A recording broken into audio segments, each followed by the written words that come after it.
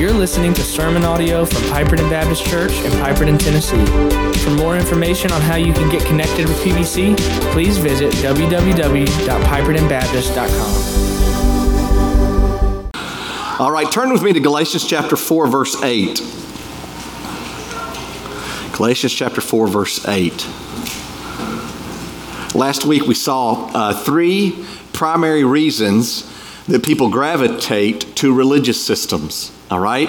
One is self-control. That was the pragmatist. They see measurable outcomes for conduct's sake. Second was seeking control. That was the narcissist. They set measurable outcomes for control's sake. And then settling control. That was the minimalist. They see measurable outcomes for comparison's sake. They don't want to be over you. They just want to be better than you, and usually with the least amount of effort. All three reasons have one thing at their core, and that's the enemy. Satan loves to promote self in all of us. And what's the opposite of self? Others. Sincere, loving, personal service to God and His church and His people.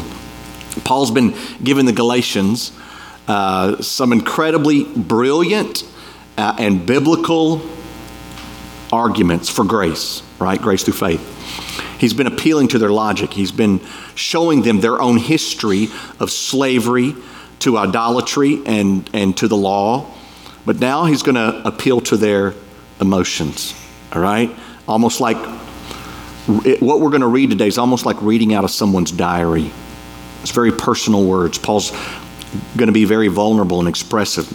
And so let's read this together. Galatians chapter 4, verse 12. We're going to read through verse 20.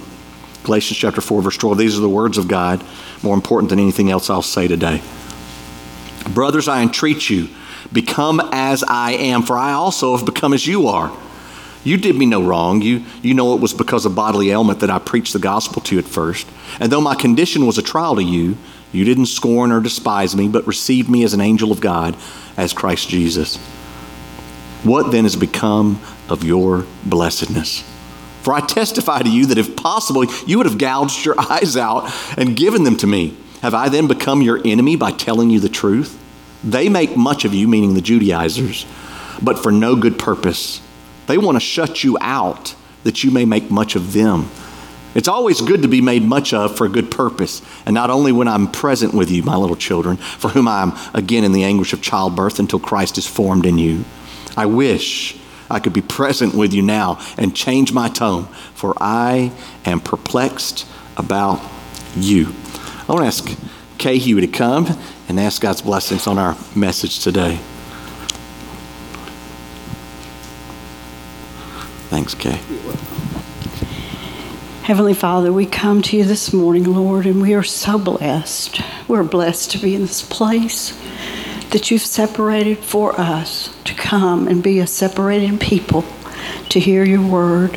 Lord, I pray that you would enrich what Went has already studied, and that you would bring it alive to each one of us as we listen.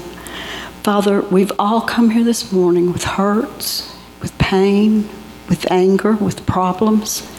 And we beg you, Lord, that we would set all of that aside, that we would do nothing but worship you this morning. For it's in your name we pray. Amen. Amen. Thank you, Kay. Amen. When Paul said in Galatians 4, verse 10, you observe days and actually it was, I think it was verse 11. You observe days and months and seasons and years. He was pleading with the Galatians that attaching rules not found in God's word, much less using those rules as kind of a moral thermostat to test a person's spiritual temperature, is both prideful and deadly, right? It makes outward behaviors a substitute for inward belief. We should have both, right? But we shouldn't have one or the other. Christianity is more than an external behavior. It's a personal, inward relationship with Christ. So Paul makes a personal plea to the Galatians, and I know that Paul gets a bad rap. He's all cranium, no compassion. He's stern, but he's smart. He's militant, but he's bold. He's dogmatic. He's abrasive. But Paul's more than a prophet and a theologian. He has a shepherd's heart, and it comes through in this passage. He has a deep personal interest in the Galatians' spiritual well-being. So Paul moves from discipline and defense to begging and bear hugs, all right? So let's look at 3 demonstrations of Paul's deeply personal concern for the Galatians. The first is Paul's example, right? He has 2 of these that I'm going to mention. The first example is what Paul was. Galatians 4, verse 12, the first part of that verse says, "Brothers, I entreat you, become as I am.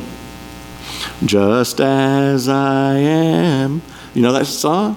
"Without one plea, but that thy blood was shed for me, and that thou bidst me come to thee, O Lamb of God, I come, I come." I gripped many a pew when I was a kid, not going down during the invitation. Listen, Paul was without plea. He was without contest when it came to his salvation. But he wasn't without plea when it came to the personal nature of his love for the Galatians and his desire that they understand grace through faith, right? Paul was pleading for them to be just as I am. So how was he? If they're going to be as he was, well, how was he? Is it just as I am in birth? Is it just as I am in education? Is it just as I am in life experiences? Right? Is it just as I am in singleness? He does talk about that in another passage, but not here. What does Paul mean? Last week, Paul mentions the Galatians biography. Remember, he says in Galatians 4:8, "Formerly, when you did not know God, you were enslaved to those that by nature are not God's." Remember that? That was their biography. But this week, Paul mentions his own biography, right? Which isn't so different from theirs, right? Galatians 4, verse 12, "Brothers, I entreat you, I'm begging you, become as I am." So to be as Paul is, we need to know how Paul was. And I think he sums that up in another passage in the scriptures. Sometimes it's good to let the Bible interpret the Bible. And this is one of those cases, Philippians 3, verse 2. "Look out for the dogs. Look out for the evildoers. Look out for those who mutilate the flesh." He's talking about people who require circumcision back in the Old Testament in order to be, part of the family of God. All right? They're just cutting the flesh for no reason, right? Verse 3, "For we are the circumcision who worship by the Spirit of God and glory in Christ Jesus and put no confidence in the flesh. Though I myself," Paul says, "have reason for confidence in the flesh also. If anyone else thinks he has reason for confidence in the flesh, I have more." Talk about talking smack, right? "Circumcised on the 8th day, of the people of Israel, of the tribe of Benjamin, a Hebrew of Hebrews, as to the law of Pharisee." He's saying, you look it up. I'm the poster boy for everything that's perfect about the Jewish law. "As to righteousness under the law, blameless. But whatever gain I had, I counted as loss for the sake of Christ. Indeed, I count everything as loss because of the surpassing worth of knowing Christ Jesus my Lord." This personal relationship. Everything else pales in comparison to this. "For his sake I've suffered the loss of all things and count them as rubbish." And y'all don't want me to say the word that really represented in the Old Testament. "In order that I may gain Christ and be found in him, not having a righteousness of my own that comes from the law, but that which comes through faith in Christ," the righteousness from God that depends on faith. When Paul says, "Become as I am," he's saying, follow my example. I was perfect in everything that you're seeking after. I did it. I was the Solomon of the New Testament, right? Solomon went out and had all that the world had to offer and said, "Vanity, oh vanities." Paul's now saying, I tasted all the law could offer. I was a self-righteous, prideful, legalistic Pharisee who met Jesus. And I rejected all my personal efforts to trust only and fully in the grace of Christ. Paul's not bragging on being a good example of morality and self-righteousness for them to follow. Listen, if y'all don't hear anything else I say today, hear this. Some of you need to hear this. Those of you who feel unworthy to serve God, right? Your past adultery or addiction or neglect or spiritual complacency or pride make you think to yourself, no one should follow my example. Well, you're right. No one should follow the examples of sin, right? If I steal something, I don't want someone to follow that example. But you are missing Paul's point. When he says, follow me here, right? Y'all are thinking, well, I'm not Paul. How in the world can I be a disciple maker? God has called everyone in this room that calls on the name of the Lord to be a disciple maker. So how can you do that if you're so sinful, right? I don't believe Paul is bragging or begging the Galatians to just do the good works he does, not here at least. Paul is saying, become as I am. How was he? He was a rejecter of self-righteousness. He was a receptor of the grace of Christ. The reason every true believer, every believer in here is worth following. I believe that with all my heart. Well, you don't know what I've been up to lately. I got these vices and you're still worth following. Not your vices, not your sin, but you're worth following because you have rejected the keeping of the law as a means to buy God's favor and His love and His affection and His eternal life in heaven. You've rejected that. You've fallen at the feet of Christ. Y'all understand this? There'd be more people signing up to serve if y'all did. No one's actions are always worthy of following, but the grace of Jesus Christ through faith, which we live by as believers, is always worth following. So when I say to someone, follow me, when you think of yourself as a disciple maker, that's the part of you that's worth mimicking. You understand that? It's that I'm unworthy. It's that I'm unworthy. That's what makes me able to be a father when I've broken every one of the things that I discipline my own sons for. You think I didn't disobey my parents 10 times worse than he's disobeyed me? So how can I possibly, correct anyone? How could I preach this sermon right now? Is it because I'm better? No. It's because the ground is level at the foot of the cross. And that's worth following, friend. That's the part of you that you need to pass on to the next generation. Not your arrogance, not your confidence in the flesh, but your unworthiness without Christ and the holiness you have in Him. That's what we're to follow. That's the part of my parents that I remember the most. Well, the second example is in what Paul became. Galatians 4 verse 12, brothers, I entreat you, become as I am, for I also have become as you are. Well, now we need to ask the same questions we did before. As you are in birth, as you are in education, as you are in experiences. Well, not exactly, right? For Paul to be as they are, we need to know how the Galatians were. Galatian Gentiles were not under Jewish law. They weren't Jewish, all right? They never had a reliance on the law. They did have a pagan religious system that they adhered to, but Jewish law and life was not the backbone of their birth or their upbringing or their culture. But for Paul it was. And he gave all that up, all those rights and privileges that being a Jew could give by being under the law. He gave it up. And practically speaking, he became like a Gentile, right? I became as you are. It's like Paul saying, hey, I gave up all thought of Mosaic advantage, and I identified with you Galatians. Surely you're not trying to swap places with me. I mean, I did everything you could do under the law, and it didn't work. It wasn't enough. Jesus revealed Himself to me, His grace.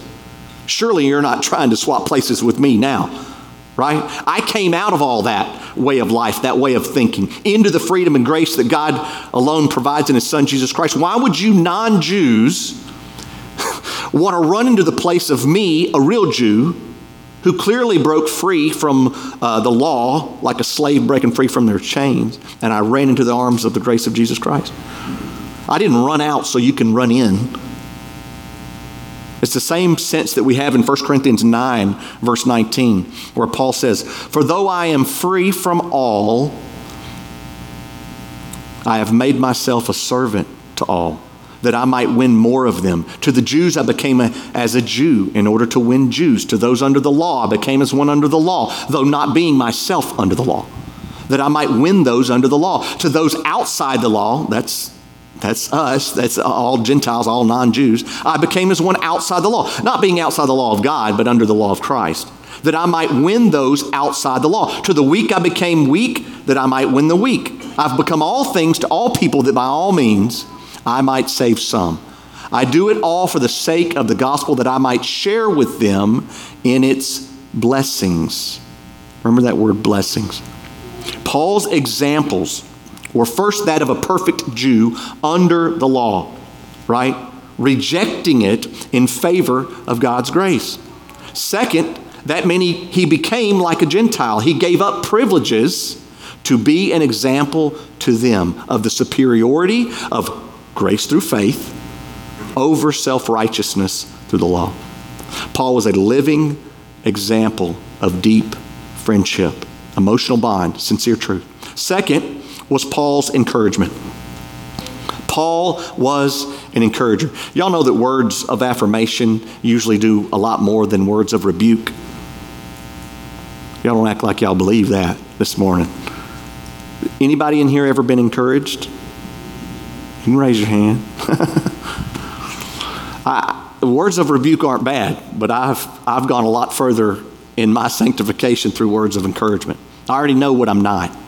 I need somebody to tell me who I am. And you know, my mom and dad really modeled that for me. And I know some of y'all don't have godly parents or didn't grow up in godly homes. And my parents did not, which makes me respect them even more. They kind of broke that generations of sin and began to live for God. And I watched them. But they would always encourage me. They would tell me who I am in Christ. I know that people who knew me thought my parents were delusional, all right? I even thought that.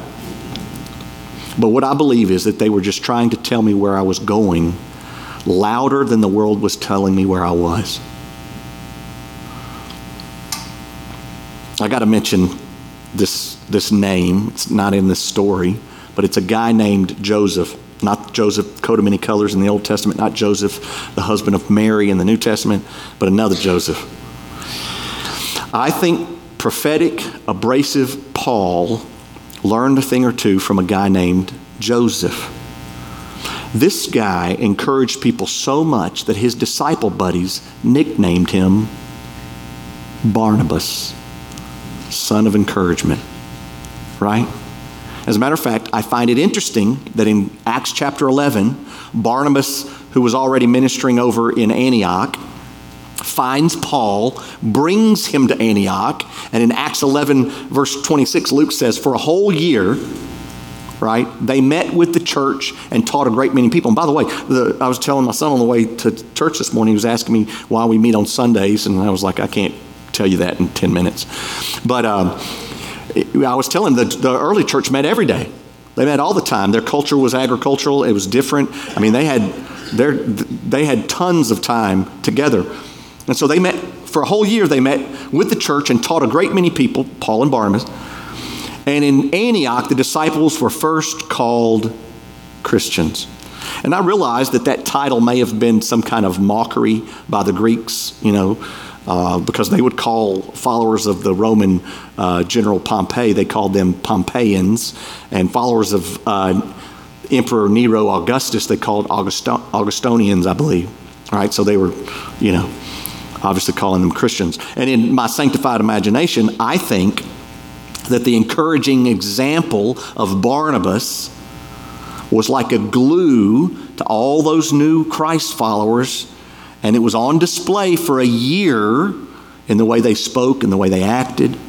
And those Greeks began to call them Christians, which meant those of the party of Christ.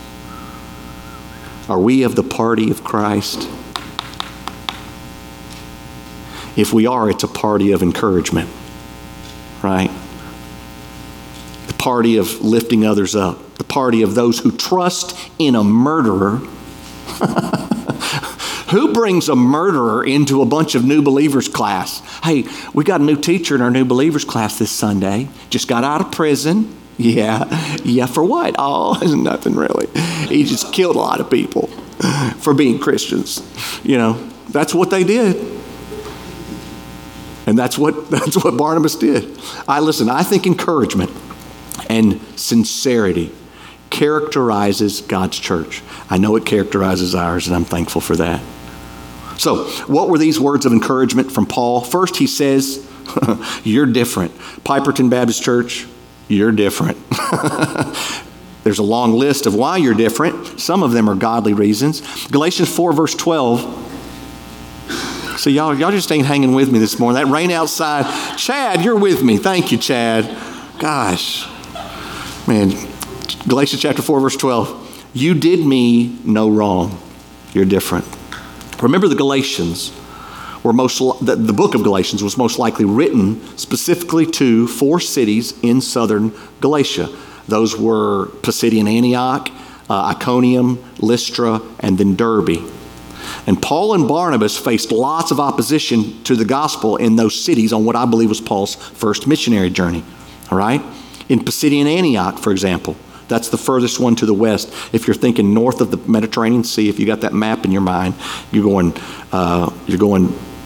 east, west to east. And the first city was Pisidian Antioch. In Acts chapter 13, verse 44, the whole city gathered to hear the word of the Lord. But when the Jews saw the crowds, they were filled with jealousy and began to contradict that which was spoken by Paul, reviling him. And Paul and Barnabas spoke out boldly, saying it was necessary that the word of God be spoken first to you, since you thrust it aside and judge yourselves unworthy of eternal life. Behold, we are turning to the Gentiles. For so the Lord has commanded us, I have made you a light for the Gentiles, that you may bring salvation to the ends of the earth. And when the Gentiles heard this, they began rejoicing and glorifying the word of the Lord, and as many as were appointed to eternal life believed. And the word of the Lord was spreading through the whole region. There's the difference. Paul reminds them just how different they were from his own Jewish ethnic family. Then Paul and Barnabas moved east. Acts 14, verse 1. Now at Iconium, they entered together into the Jewish synagogue and spoke in such a way that a great number of both Jews and Greeks believed. But the believing Jews stirred up the Gentiles and poisoned their minds against the brothers. Verse 5. When an attempt was made by both Gentiles and Jews with their rulers to mistreat them and to stone them, they learned of it and fled to Lystra and Derbe. Verse 7. There they continued to preach the gospel, but they caught up with them. I'll read that in just a second. They still wanted to stone Paul, and they would. Again, I believe some of those Greeks who believed the gospel message on Paul's first missionary journey were the recipients of this letter to the Galatians, right? They weren't the ones stirring up strife. They weren't the one being poisoned in mind. They weren't the ones attempting to mistreat and stone Paul and Barnabas. They were different. In Acts 14:19 we read, but Jews came from Antioch and Iconium, they're following them. The bad guys are following them. And having persuaded the crowds, they stoned Paul and dragged him out of the city, supposing that he was dead. They persuade them. They don't persuade them to the truth. They persuade them to them. That's what cult leaders do. Then they went on to Derbe and came back through those same towns, appointing elders in each of those cities, because they started all these new believers. They'd go through the cities, new believers would come to faith, and then they would let them kind of germinate, grow in Christ, some talk about it, and then they'd come back through, and they would have usually had a recognized leader or someone. They would point elders in there.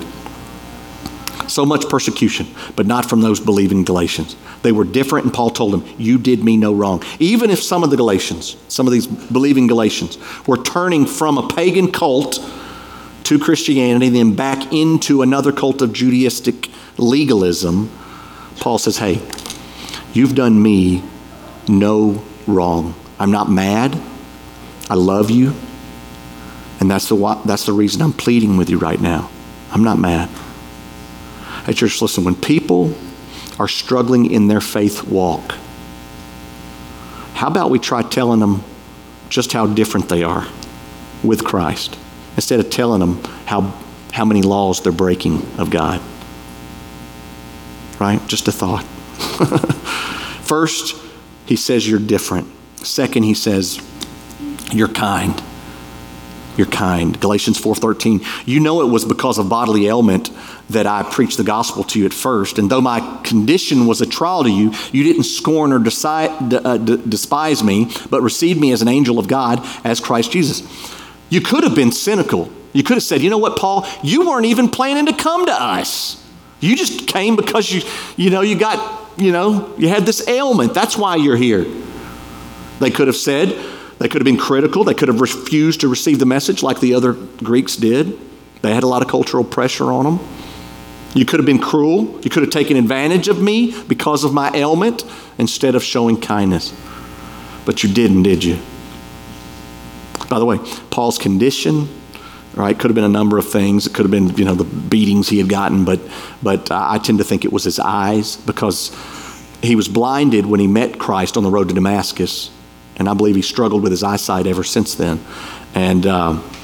But in Galatians 4:15, to be more specific, Paul said, I testify to you that if possible, you would have gouged out your eyes and given them to me, right? So I think Paul wasn't just using some random hyperbole to communicate their love for him, right? I think it was specific to a situation, an ailment, to which they responded with kindness and care. They genuinely wanted his healing. Listen, nothing encourages me more than on Wednesday nights, and I know it's just a handful of our folks. I know a lot of you work late and can't be here, but I'm thankful when people show up on Wednesday nights at 6:30, and we pray. And I love to hear people pray for others, because it is love in action. Prayer is love in action, right? I see a need and I know who can fill it. And so I am interceding. We intercede. Anywhere from 5 to 25 people every Wednesday night. We intercede for you, many of you, for salvations, for healing physically, spiritually. Paul is doing what every good earthly parent and every good spiritual parent should do.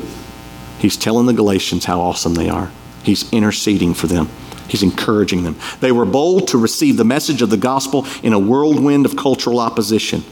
Definitely different than Paul's own Jewish people and the other rejecting Gentiles. Loving and kind and deeply concerned with his well-being. Listen, it's a kind thing to praise the kindness of another. Let me ask you, church, do you praise the kindness of others? I had a sweet note given to me this week by someone, a church member, last week, thanking me for my kindness toward their family. And it was real sweet and heartfelt. You know what it made me want to do? Be more kind more often. Do you praise people's kindness? Are you thankful to others that God has put in your life? And by the way, if no one's encouraging you, go out and find someone to encourage and you'll be encouraged, because it's an encouraging thing to encourage another. Paul says in verse 15, what then has become of your blessedness? You were so blessed. You were such a blessing to me. Look at how far you would have gone to show your love for me. It was so incredible. It's impressive. It was convicting. So first, we have Paul's example.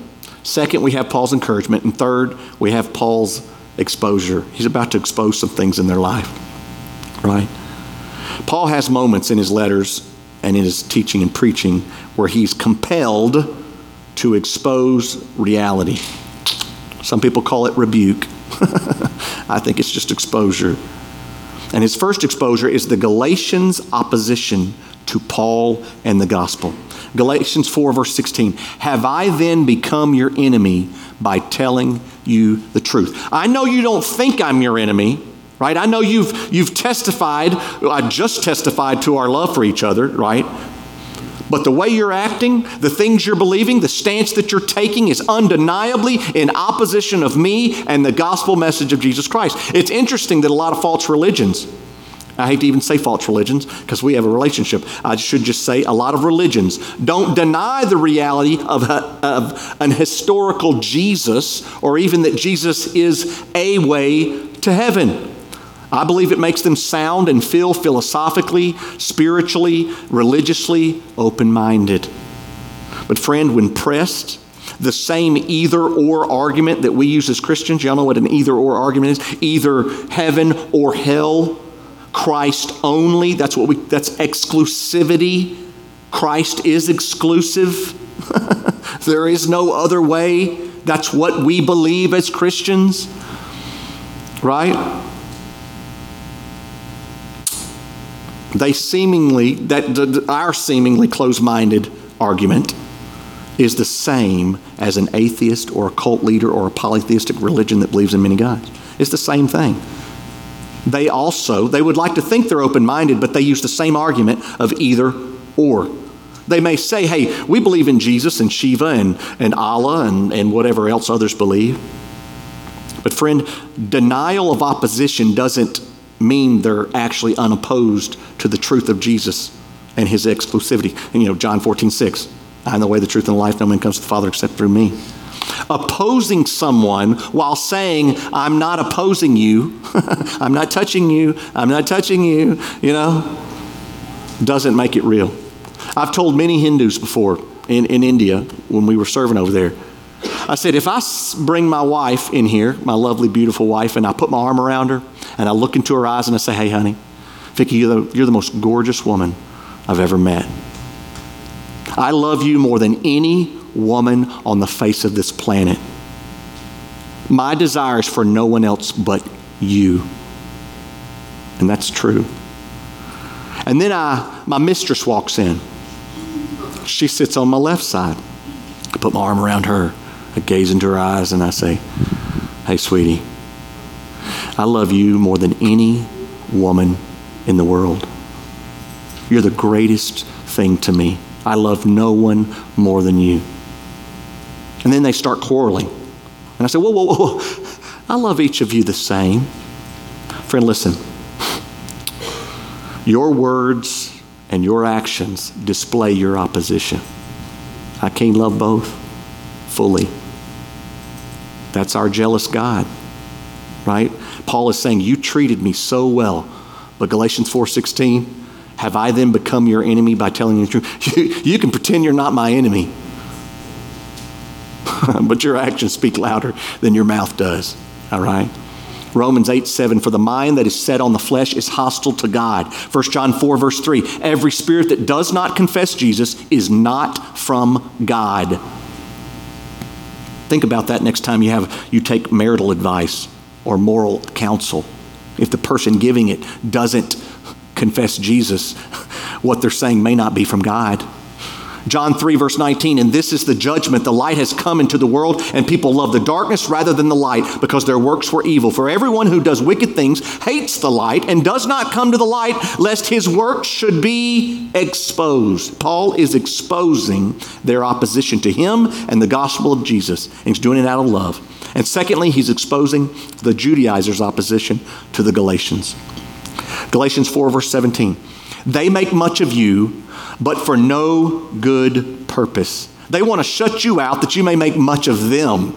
It's always good to be made much of for a good purpose. And not only when I'm present with you, my little children, for whom I am again in the anguish of childbirth, like he's feeling like I got to start all over again, right? Until Christ is formed in you. I wish I could be present with you now and change my tone, for I am perplexed about you.